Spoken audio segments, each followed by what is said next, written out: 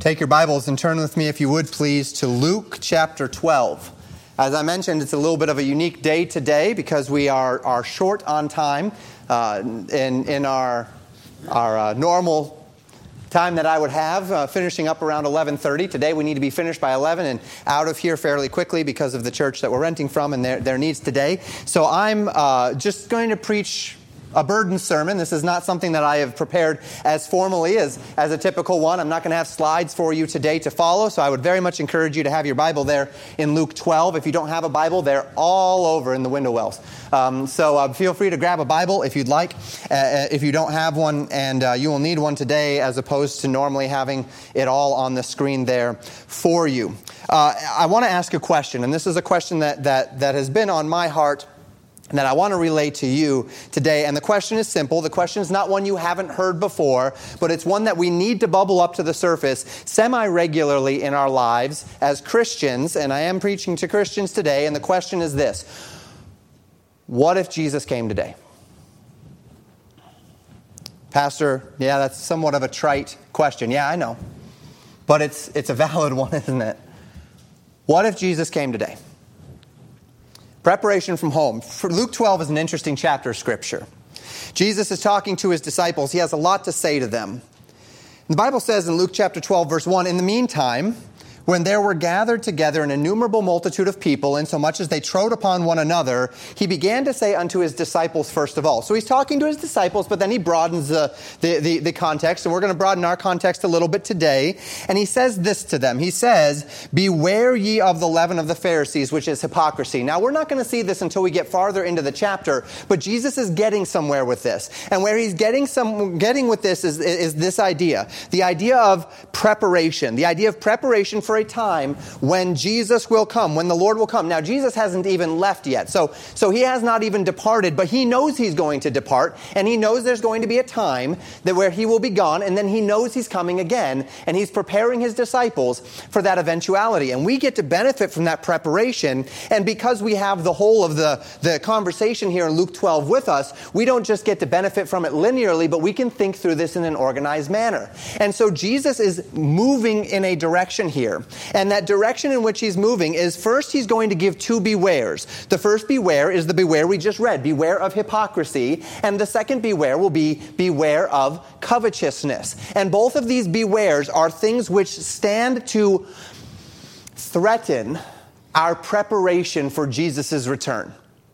There are many things that can cause us to be ill-prepared for that time that Jesus says is coming when he will return for us. And we're going to think through, first of all, those things that we are naturally inclined to give ourselves unto that actually can hinder our capacity to be prepared for Jesus' sure return. And the first one of those things that can hinder our capacity is this idea of hypocrisy.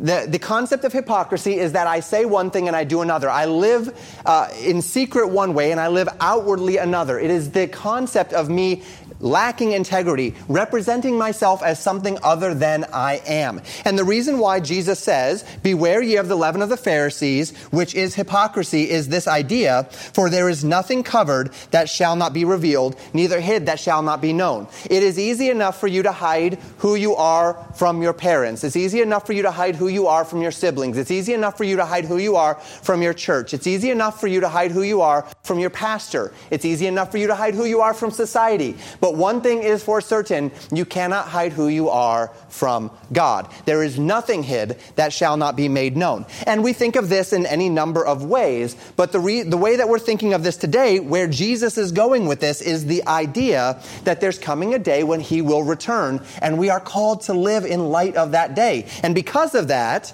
we need to beware of hypocrisy. Verse 3, he says, "Therefore, whatsoever ye have spoken in darkness shall be heard in the light, and that which ye have spoken in the ear in closets shall be proclaimed upon the housetops. And I say unto you, my friends, be not afraid of them that kill the body, and after that have no more that they can do, but I will forewarn you whom ye shall fear.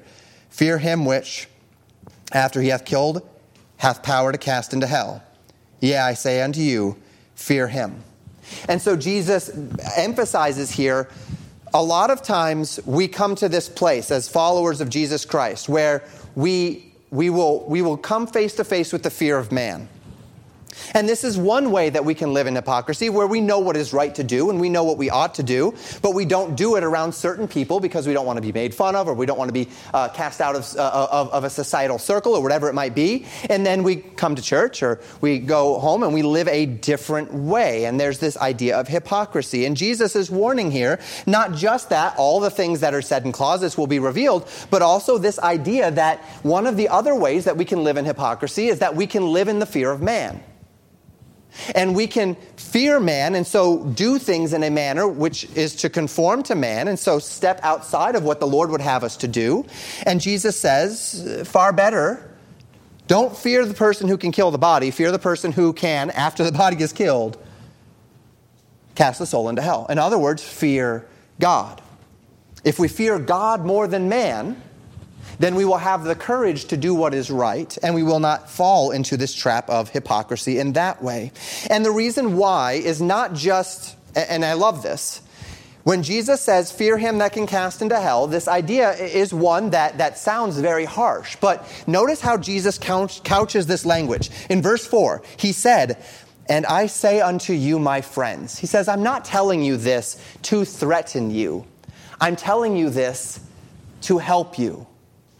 When I say beware of hypocrisy, I'm not standing over you, mashing the hammer on you. I'm telling you something to help you. And notice what he then says in verse 6. Are not 5 sparrows sold for 2 farthings? And not one of them is forgotten before God. But even the very hairs of your head are all numbered. Fear not, therefore. Ye are of more value than many sparrows. And so he's saying here, you have value to God. God loves you. You want to be right with him because he loves you. Yes, fear this one who has judgment not just over the body, but over the soul. But as we fear him, the idea here is reverence or respect. It's not terror in the sense that God shows up and I run and hide. That's what, of course, the guilty do, right? The guilty flee when no man pursueth even.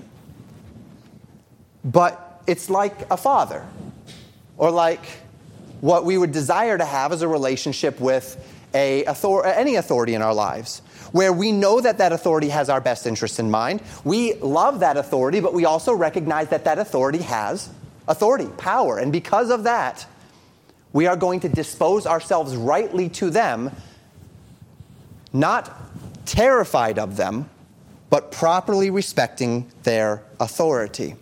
Now, I must hasten on because we really don't have a whole lot of time. But Jesus continues here, and he says, he warns here, verse 8, also I say unto you, whosoever shall confess me before men, him shall the Son of Man also confess before the angels of God. But he that denieth me before men shall be denied before the angels of God. And whosoever shall speak a word against the Son of Man, it shall be forgiven him. But unto him that blasphemeth against the Holy Ghost, it shall not be forgiven. And when they bring you unto the synagogues and unto the magistrates and powers. So remember, Jesus is still talking here within this context of fearing God more than man. And first he says, he speaks to this as it relates to your actual testimony before men, of the threat of denying God before men. And then he gives a scenario here in verse 11. He says, when they bring you unto the synagogues and unto the magistrates and powers, take ye no thought, or what thing ye shall answer, or what ye shall say. For the Holy Ghost shall teach you in the same hour what ye ought to say.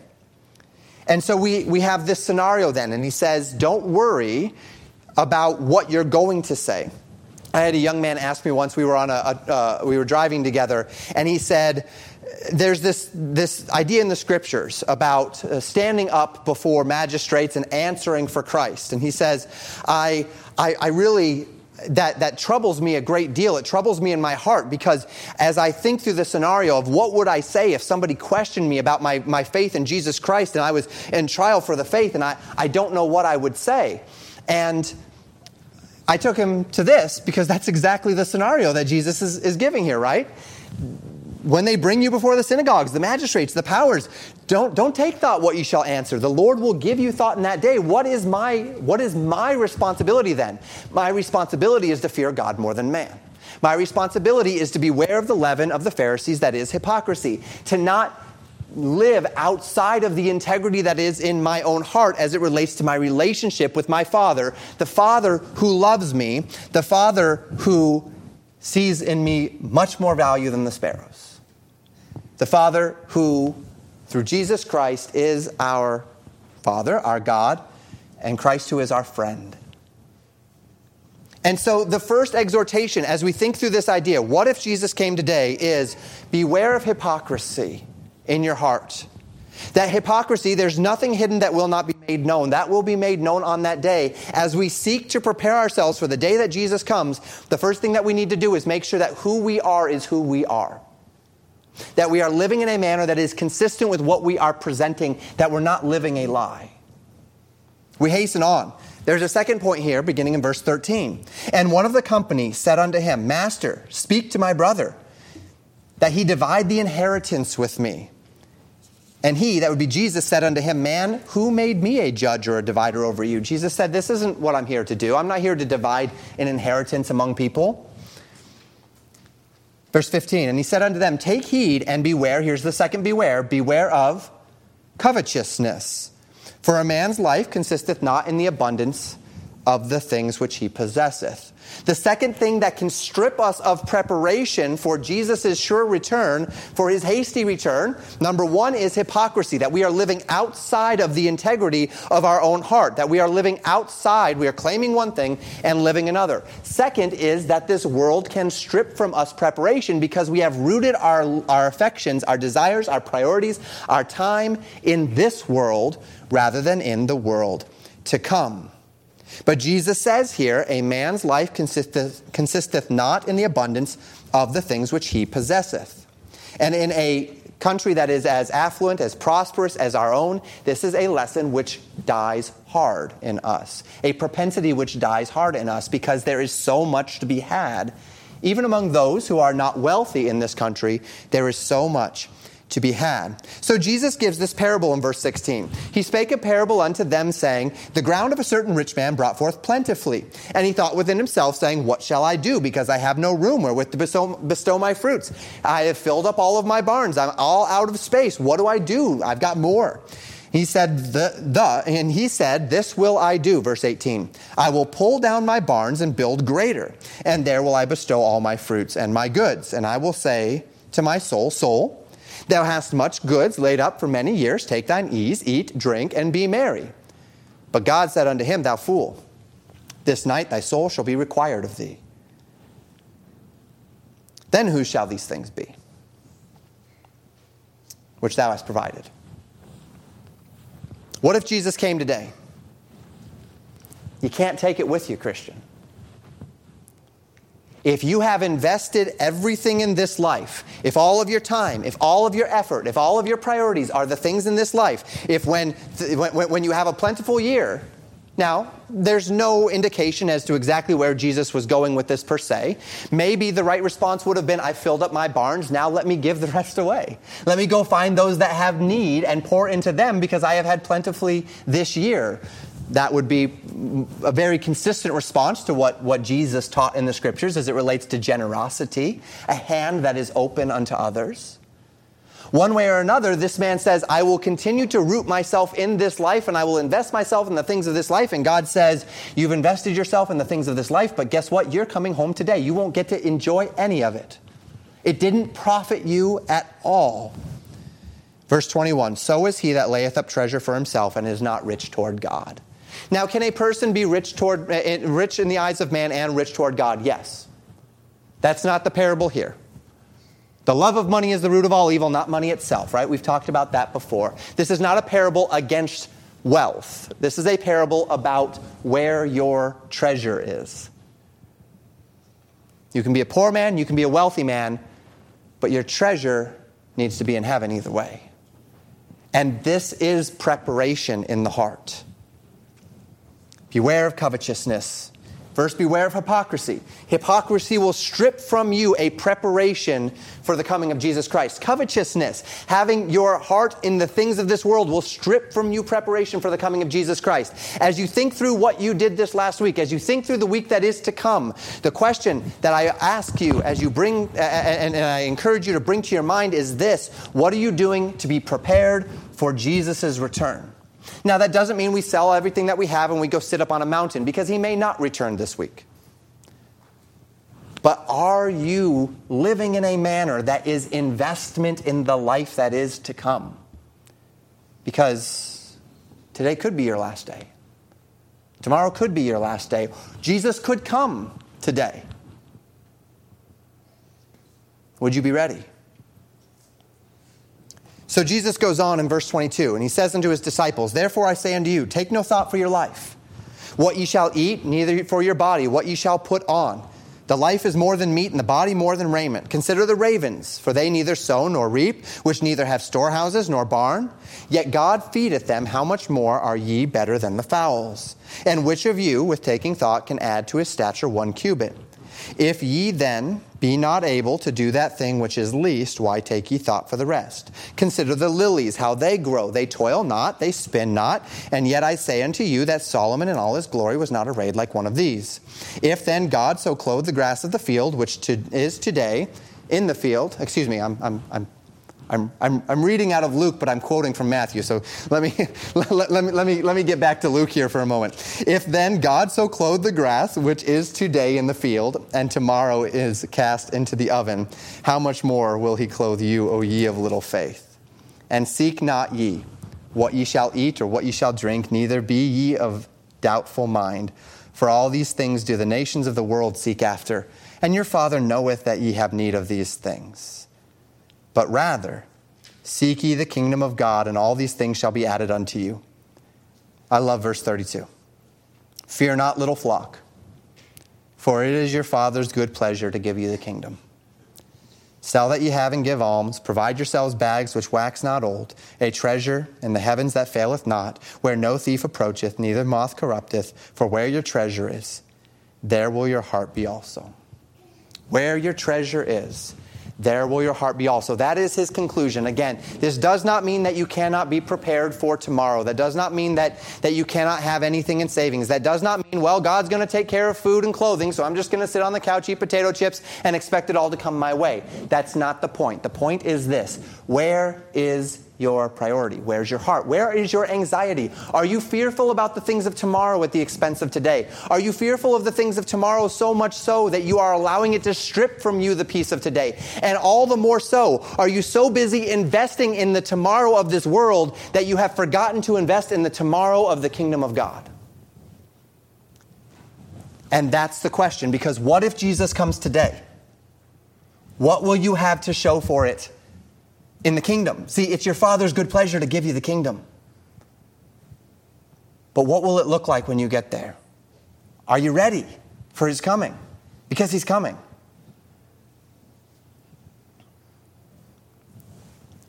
And so we come to this interesting parable next. I call it the principle of the thief. And the reason why I call it a principle is because we don't just find it here. This is something, when Jesus presents this idea, that both Paul and Peter latch onto in their own teachings. Beginning in verse 35. "Let your loins be girded about and your lights burning. And ye yourselves like unto men that wait for their Lord when he will return from the wedding, that when he cometh and knocketh they may open unto him immediately. Blessed are those servants whom the Lord when he cometh shall find watching. Verily I say unto you, that he shall gird himself and make them to sit down to meat, and will come forth and serve them. And if he shall come in the second watch, or come in the third watch, and find them so, blessed are those servants. And this, no, well, I'll get there in a minute. Jesus gives this illustration, and it's the illustration of a man who has gone to a wedding, and the servants are at the house waiting for him to return, and they don't know what hour he's coming. It could be in the morning, it could be in the evening, it could be in the middle of the night, right? It could be during the day, in the second watch, in the third watch, but it is their job to be ready, because when he comes, they need to be ready to open that door. They need to be ready to meet his needs, and that is the picture. Blessed are those servants whom the Lord, when he cometh, shall find watching. And notice what he says. Notice the promise. He already said that it is the Father's good pleasure to give us the kingdom. He says, and this is interesting, he says in verse 37, verily I say unto you, that he shall gird himself and make them to sit down to meat, and will come forth and serve them. That the good man of the house, when he finds his servants so watching, will gird himself, make them sit down, and he will serve them. Now that's not normal for a master and his servants. But that's the promise of the kingdom, isn't it? But you've got to be ready. Because this is for the servant who is found watching. He will bless those servants who are found watching. Verse 39. And this know, that if the good man of the house, and this is a slightly different perspective, we're not following in the same train of thought here. And this know, that if the good man of the house had known what hour the thief would come, he would have watched and not have suffered his house to be broken through. Be ye therefore ready also, for the Son of Man cometh at the hour when ye think not. So now we switch to the good man's perspective in a different scenario. If a man who has a house, if a man who owns a house would know, if we knew the hour, if there was a posted rule, thieves can only break into houses between midnight and 3 every night. Well, then all I'd have to do is make sure that my house was guarded from midnight to 3 every night and we'd be fine. But that's not how it works. As a matter of fact, thieves go about to plan the break-in at the time when it would be least expected, at the time when it would be most advantageous to them. And Jesus uses that as a scenario, as a way of thinking through this idea of the thief in the night. Now, I don't have time to go there, but in 1 Thessalonians chapter 5, Paul uses this same idea, that the Lord is coming as a thief in the night. Peter also uses it in 2 Peter chapter 3, verses 9 through 14. And in both of those passages, the essence of the idea here is not that Jesus is coming to steal, right? It's not that he is a thief, but it is that he will come in a time when people are not expecting him. Now, interestingly enough, what Paul says in 1 Thessalonians 5 is that we are not as those who will not expect him. What does that mean? Does that mean that we're going to have some sort of inside knowledge, that somehow we are going to know when Jesus is coming when others don't know? Jesus said no man knows the day nor the hour. But what Paul was saying is this, that if our loins are girt and our lamps are lit, then it will not overtake us as a thief. Though it will come when man does not expect it, we will be ready for him. And that's my question. What if Jesus came today? Would you be ready for him? Is your life filled with hypocrisy, whereby when he comes, he will look at your public persona and say, wow, yeah, that was pretty good. But he'll look at your life and your heart and he'll say, you were not a ready servant. Is your life filled with covetousness? Have you dedicated yourself to the things of this life so that when he comes, you're going to say, well, Jesus, yeah, but all of my work is here. Can't I take all that with me? And he's going to say, nope, you can't take that with you. All of that work was for naught. It's there, you're here. You wasted all of that time. You wasted all of that investment in the things of this life at the expense of the things of the life that is to come.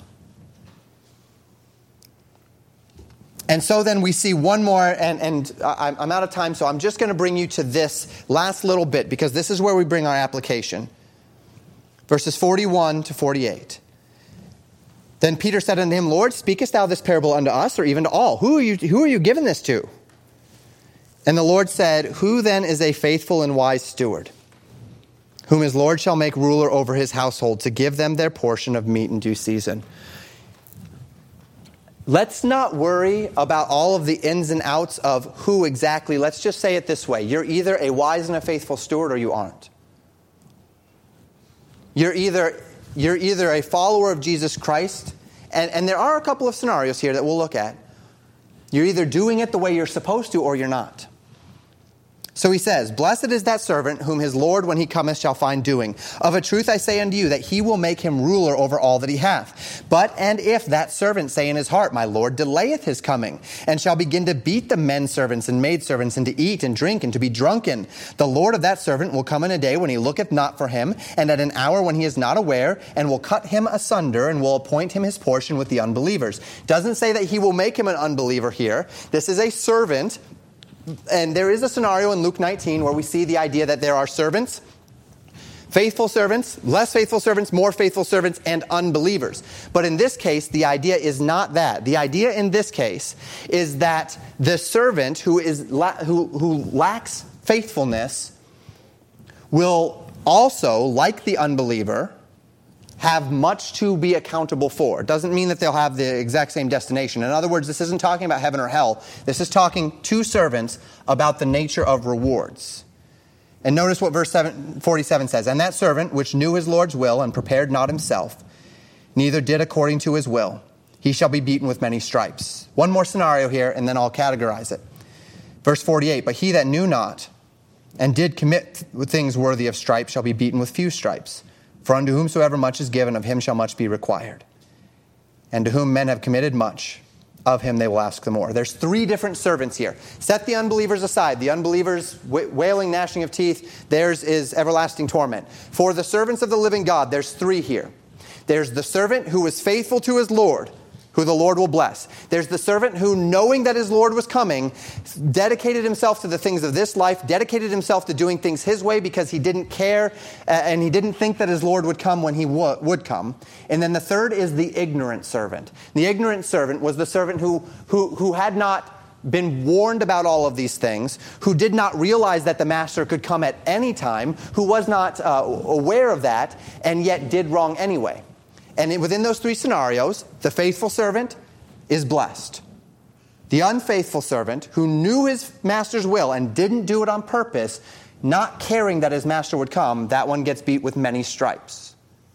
And then the ignorant servant gets beaten with few stripes. For whomsoever much is given, much shall be required. Now we take those scenarios, we have those three servant scenarios, and then we have the unbeliever scenario. And within this room, that scenario covers everyone. These four scenarios. First, there may be an unbeliever in here, someone who has not accepted Jesus Christ as your Savior. You're not a servant of the living God. You've never accepted Christ. Jesus is coming again. And if he were to come today, you would be on the outside looking in. He would not be coming for you. You need to know that you're a sinner like we all are, that you've been separated from God, that Jesus died on the cross to save you from your sins. And that on the day that he comes back, he's coming for his own. And he's coming to judge the world. And I'd encourage you today, come see me after the service, whatever you need to do to get to the place where you know for sure that you are on your way to heaven, that when Jesus comes, he will come for you. Whosoever shall call upon the name of the Lord shall be saved. But then as we close, let me ask you, for those of you who are in Christ, what kind of a servant are you? It's hard to say that you're the ignorant servant at this point because you've been here today. Maybe you've been the ignorant servant to this point and you realize that. And it's time to change. But then there's the servant who knows his master's will and isn't doing it. And there's the servant who knows his master's will and is watching. What if Jesus returned today? What would be his disposition toward you? Thank you for listening to Pastor Jamin Wickler from Legacy Baptist Church in Buffalo, Minnesota. More information about Legacy Baptist Church and a library of sermons are available at www.legacybaptistchurch.net.